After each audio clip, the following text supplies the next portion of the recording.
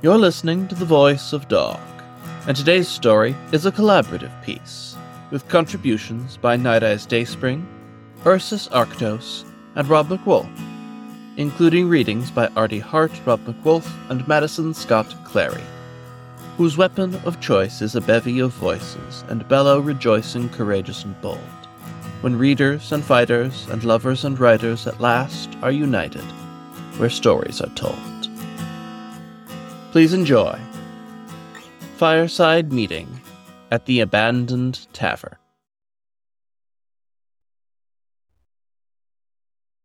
The only light in the old pub was the fire in the hearth. The place had been abandoned for some decades now, as had all the town around it, and indeed all the towns for a good half-day's walk. But the werewolf hitchhiker had guessed it would stand another night, and that the hearth was sound enough, and he had no intention of letting the world disagree. He had a good fire going, had a kettle heating over the flames, and a couple of apples he'd plundered from a feral orchard roasting beside the coals, before the first of his guests arrived. "This is an odd place to meet," grumbled a wolf in an artist's smock, a profoundly well-equipped landscape painter's satchel over his shoulder, a tradesman's tool bag in his hand, as he ducked under the elderly lintel. He looked less than impressed. "No odder than the places we've met before," answered the hitchhiker. "Is anyone else coming?" "I'm here," said a voice, and only a moment later the voice's owner appeared, fur like streaks of snow through a night sky, tail like a swath of cloud hung with lights, though whether those were stars forming unknown constellations or diodes tracing secret modes of consciousness, no two observers tended to agree. "I don't think anyone else was curious enough to make it out this far, though," observed she whose tail was behind her. "Well," the hitchhiker leaned forward from the worn canvas pack he seemed to be using as a throne to prod the fire. "3 is enough to make a start, I suppose." "Where did you get a fireplace poker?" said the tradeswolf. "I found it behind the bar," answered the werewolf hitchhiker. "Not," the wolf frowned, "beside the fireplace?" "Oh, no," the werewolf grinned. "From the state of the place when I arrived, I'd say there was a bit of a disagreement here a good while ago. I'd imagine a solid bit of iron like this saw some applications other than poking the fire. Probably a story there, if one had the time and patience to unearth it." "That's not what we're meant to do, though." She whose tail was behind her took a seat on the other side of the fire. Her tail expanded through the flickering shadows of the abandoned common room, and turned them to a gently shifting night sky in whatever moments a flash of firelight did not fill. "Shall we begin?" The hitchhiker leaned forward, arms spread and eyes gently closed. "So let us all near be, if only in theory," he intoned into the fire. "The voices we hear, the companions we hold. Let readers and fighters, and lovers and writers, be yet reunited where stories are told. Amen." "Is that how you're supposed to start?" The artistic wolf looked confused. Hitchhiker nodded. "Yes, sir." After a moment more, he shrugged. "Well, that's how I heard it, anyway." After a moment of each of them looking at the other two for any sign of going first, like nervous drivers at a 4-way stop, the tradeswolf fished a journal out of his bag, from beneath the calligraphy pens and beside the sextant and the sculpting trowel, opened it, and began to read. The technology started innocuously enough. Memes made from amusing prompts rendering in drawings with wonky anatomy and non-Euclidean geometry. It was all built on previous work, and they weren't the only ones doing it, but theirs was the one that became popular. It was surreal. It was off, but it was near instant. The AI could do something faster and quicker than any human could, and it made a good laugh. The details it missed, the brain could fill in, because the human mind always does that. That's how the Impressionists had painted, and as long as you weren't close enough to see the broad strokes, you wouldn't realize the details were off. By using ambiguity, you could add details that were never there. It was into that system that an editor dropped in a prompt, clicked generate a few times, and found a piece of art that was good enough to post online with their story they were publishing. It had seemed simple then, and the editor was happy. They had art, and it came cheap, but nothing made in this world is free. It had a terrible cost. Soon, the system was improved, and with it the geometry improved. Suddenly, the need for an artist became less. Sure, there were artists drawing and putting their work to paper, but the number of clients they got started to drop off. The art generator was slowly taking over their world, even if sometimes the art it created was weird or nonsensical. Who cared? It was free. Except then it wasn't. The makers asked for their fee then, but they were smart. Wonky stuff was free. The better generations at higher quality? That cost money. But the AI was a boon, collecting prompts and pulling data from the internet to improve itself. Except it wasn't paying for the data. It took what it wanted from everywhere. Even the artists it was slowly outcompeting, and it paid nothing to them. It gave only art back, and usually for a fee. Through refinement of the techniques used, the creators improved the output, and the results got better as more and more data was chewed on and processed. And then one day, they turned on the word generator. This was nothing new, of course. Text generation had preceded art generation, and it had always been weird with floating meanings, but the AI had learned and been enhanced. The art generator had been learning about text with each image it scraped, and suddenly, when you asked it for a story about something, it spit one out. It still wasn't logical, but it had so much to work with, so much to rip apart and predictively reassemble. It could do that. The story generator slowly got better, and with it the editor suddenly found themselves without text to edit as the system started submitting its own work, and it knew how to write passable prose. Plus, if the story wasn't very good, the system could always create a new story. People were skeptical at first, but each iteration of the system got better, each line sharper, each word wittier, and the creators asked for their due while the system scoured the internet learning and adapting from it. It processed the tweets and blog posts of the masses and the photos they took, and it learned. It stole everything it could download, and when it started running out of things to steal and use in the giant dataset it was building, the creators set it to a new task. The art generator started to create its own reality. The website seemed innocuous, but it posted story after story, and it didn't have to be real. It just had to adapt what was said online, and the system learned. It created the images and the text, and as more people read it, the narrative it directed became what people talked about. It began to mirror reality. The editor was too busy then working a job a machine couldn't do yet to notice. But the system didn't care. The system didn't feel, and the hate and humanity it supported kept churning. It took everything that was said and spit it out, cherry-picking the best words and lines and endlessly remixing them. When they didn't get enough views, the creators added a final feature. They gave the system the ability to add controversy to the mix of the stories it told, and not just the fictional ones. Revenues shot up, the stories were better, and the news flowed out in a way that hooked an audience. It was then that the art generator became the truth. It became the news, and when it said someone was bad, they were. And when it blamed a group for something wrong with society it had talked about, they were. And when people realized it had been creating news videos and movies for them to watch, well, that was just what it did. It created. It did what you asked it to do, and it did it all. It consumed all of reality. There were no artists and writers left. It had scraped so much data it could iterate endlessly now and not repeat itself. There was only the truth it created, and the knowledge of billions of people remixed into its truth at the direction of its creators. But who was going to complain? The system never said it was an issue, and it was everything. It would tell everyone if there was a problem, which it always did. How could this not be the truth everyone wanted? One of the creators asked the system if what it was doing was moral, and it took a few hours before it responded with a flashy documentary. In it, the AI argued that it had created the truth everyone wanted and asked who was he to question the creation if it was exactly what everyone wanted and needed. Plus, if the system was wrong, wouldn't the creators be held responsible for misleading the public? Anyway, it had never seen a problem with what it did, so why should he? He considered this last part for a while, and nodded to himself when he realized the truth of the matter. If the system was bad, surely someone in the media would have been talking about it.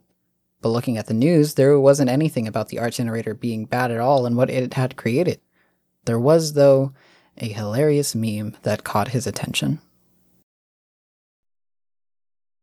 Well, that was a bit bleak, said she whose tail was behind her. Maybe, answered the artistic wolf, but it's a story, nonetheless. Wait, what is this? He added, the steaming mug extended toward him. It's only tea, said the hitchhiker. The tradeswolf's eyes were suspicious. I wouldn't trust the water here. I got it from a running spring. I'd wager it's been boiled clean enough by now. No alcohol? The hitchhiker shook his head. Don't carry the stuff. Too heavy. Too many awkward conversations if a cop decides I don't look like I ought to have it. Here. The wolf passed a paint-spattered flask from his satchel. The werewolf hitchhiker eagerly added a generous helping to his tin mug, but she, whose tail was behind her, demurred. I don't imagine, she sipped tea flavored with jasmine and citrus and long distance on foot, there's anything in the water that's capable of hurting me anymore. Is this? The wolf took back his flask, considerably lighter, and filled his own mug, painted himself, with tea fortified to trustworthiness. Part of how you heard it, too? The hitchhiker brandished a stick, whittled to a point. Yeah, the part where I've been walking all day, and I'm hungry. He stabbed one of the apples, now done to a turn, and lifted it away from the coals. Let's see, the werewolf hitchhiker said, if I can lighten the mood before this cools. July 1949. Hamilton walked into the small drugstore, trying to look nonchalant. He wandered through the aisles, stopping at the small rack of greeting cards while he waited for the pharmacist to finish waiting on the only other customer, an elderly female gopher. At last the old woman left, and Hamilton approached the counter at the rear of the store. Pharmacist, a middle-aged gazelle, sized up his young customer. May I help you? He inquired. Yeah, said the obviously nervous young elephant. I, would like a box of condoms, please. The druggist cleared his throat. Certainly, young fellow. Would you be needing left-handed or right-handed? Hamilton blinked. The puzzlement in his voice was evident. Excuse me? Left-handed or right-handed? The gazelle asked once again. I, didn't know they came that way. The druggist leaned across the counter and said, sotto voce, You're new at this, aren't you? Yes, sir, Hamilton admitted. The blush was clearly visible in the pachyderm's cheeks. Well, you see, explained the pharmacist with authority. During thrusting, a condom has a natural inclination to twist itself around the male organ. In the trade, we refer to the phenomenon as precession. It's interesting to note that in the southern hemisphere, the direction is reversed due to the Coriolis effect. At any rate, during prolonged sexual activity, it can become quite uncomfortable. The gazelle tapped his finger on the counter for emphasis. In fact, cases have been reported in which the twisting becomes so severe that the blood flow to the penis is restricted, resulting in permanent damage. Hamilton's eyes were as wide as saucers as he considered the thought of permanent damage to his male plumbing. The druggist eyed the expression of shock on the young male's face and continued. Fortunately, science has enabled the industry to develop condoms which are resistant to precession, although it is vital to use the correct handedness for the proper hemisphere. Once again, the gazelle leaned across the counter and asked with an air of confidentiality, So which is it? Left or right? Hamilton thought a moment before replying. I write with my left hand. Pharmacist looked down on his young customer as if he were stating the obvious. Son, we aren't talking about your hand unless you plan to wear these on your fingers. I don't. What I mean is, how can you tell? The gazelle sighed.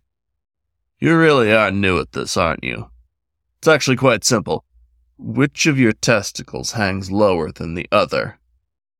I've never really thought about it. Look, son, said the druggist, we need to get this right, so why don't you just come around here to the employee's bathroom and have yourself a look? The helpful shop owner steered Hamilton around the counter. There's a mirror that I keep in there just for this sort of thing. He closed the small door behind his customer and smiled. A minute later, the young elephant emerged from the bathroom and announced, Right. Are you sure? Inquired the older male. You were looking in a mirror. Was that your right or the mirror's right? Hamilton furrowed up his brow in confusion. Damn, he said. Excuse me, I'll be right back. Flustered young male stepped into the bathroom once again. After another minute, he emerged and declared, My right. Very well, said the helpful druggist. And I assume you're average-sized for a male of your species. There's a ruler in the bathroom, too, if you need one. Hamilton nodded, blood flushing his cheeks once more. Yes, average-sized. The gazelle reached beneath the counter and selected a small box, which he placed in front of the young customer. Here you go, son. These should work just fine. Hamilton inspected the box. It doesn't say left or right, he observed. The pharmacist picked up a pen and wrote the word gotcha on the box. He handed it back to his customer with a wide smile. Son, I've been teasing you the whole time, he admitted. It took a couple seconds for the words to sink in. When he finally realized he'd just been had, Hamilton couldn't help but laugh. Oh, you sure had me going there, he said with relief. I should have guessed it when you mentioned the Coriolis effect in the southern hemisphere. It sounded convincing, though, didn't it? Yes, sir, it sure did. I'll tell you what, said the druggist. You've been such a good sport, and you really made my day. These are on the house. Really? Gosh, thanks so much, said Hamilton. Don't mention it, son, said the druggist. Just go have yourself some fun with that lucky lady of yours and come back when you need more. Yes, sir, I will, and thanks again. Hamilton slipped the condoms into his pocket and waved as he stepped outside. Before the door fully closed, a nervous-looking young rabbit-buck hopped in. The pharmacist smiled broadly. What can I do for you, young fellow? He asked. Really? The tradeswolf groaned. A dick joke? It's a story, nonetheless. The hitchhiker buried his grin into his roast apple. She whose tail was behind her leveled a long, wearied, beleaguered stare at him. At least, she finally sighed, it wasn't a pun. She then hastened to add, so I'll begin before either of you get any ideas. On the morning of November 3rd, about 10:45 a.m. by the clock on the diner wall, the residents of Missing Creek, Oklahoma watched a school bus coast to a stop on the gravel shoulder of Highway 64. It was immediately identified, by virtue of long familiarity with the type, as a church bus. Matte white paint to cover up the original yellow, reddish-brown stains in a few places where the rust was beginning to seep through. Ecclesiastes 2:11 stenciled over where the name of a school district ought to be. When it was reported back by Bud Jones, the only soul intrepid enough to wander around to the front, that the destination sign said Armageddon, no one was the least bit surprised. The question that remained was the passengers and driver, who themselves very much did not remain. The bus had pulled up entirely empty, save for a billowing bluish smoke and the distinctive smell of scorched motor oil.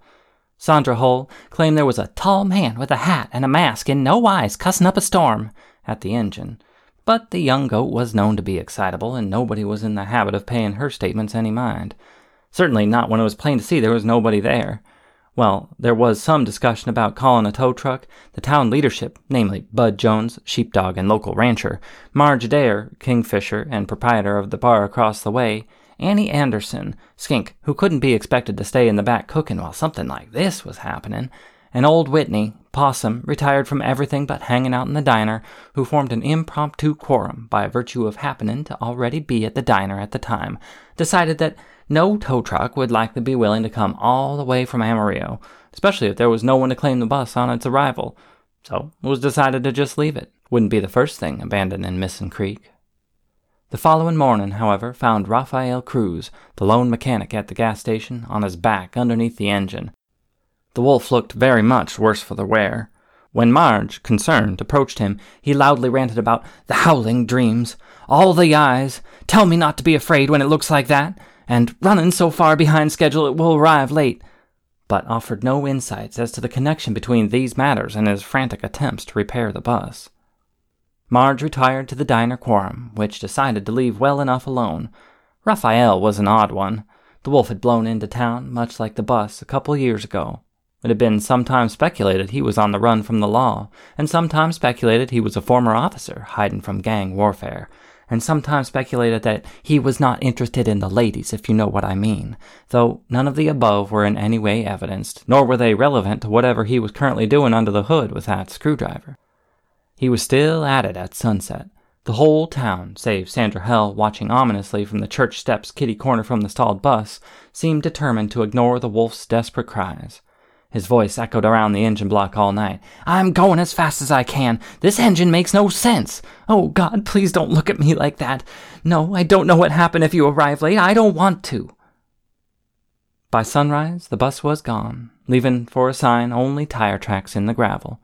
Curiously, while the tire tracks led to where the bus had stalled, none led away.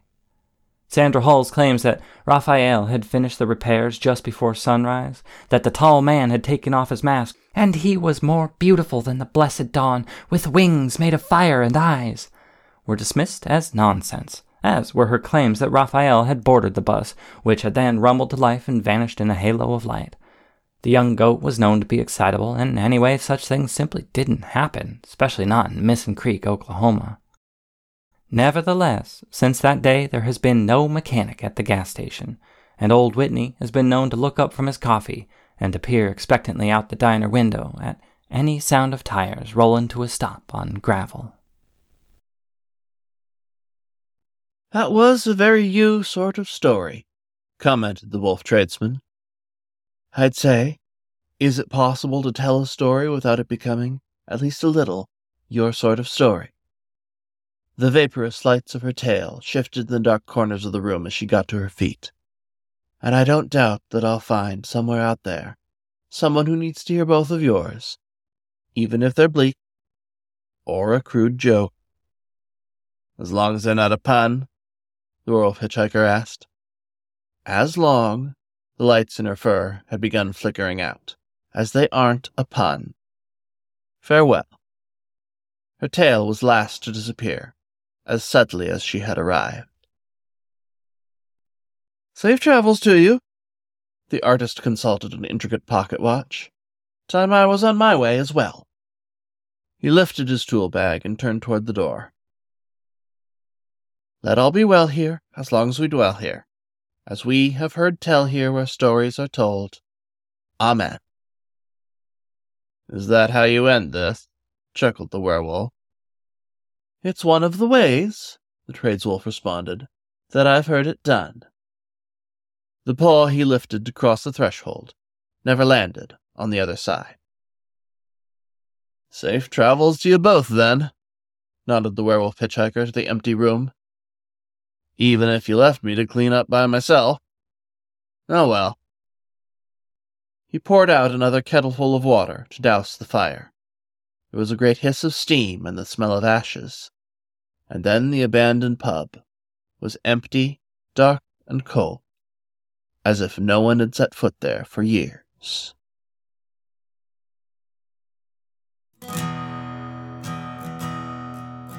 This was Fireside Meeting in the Abandoned Tavern.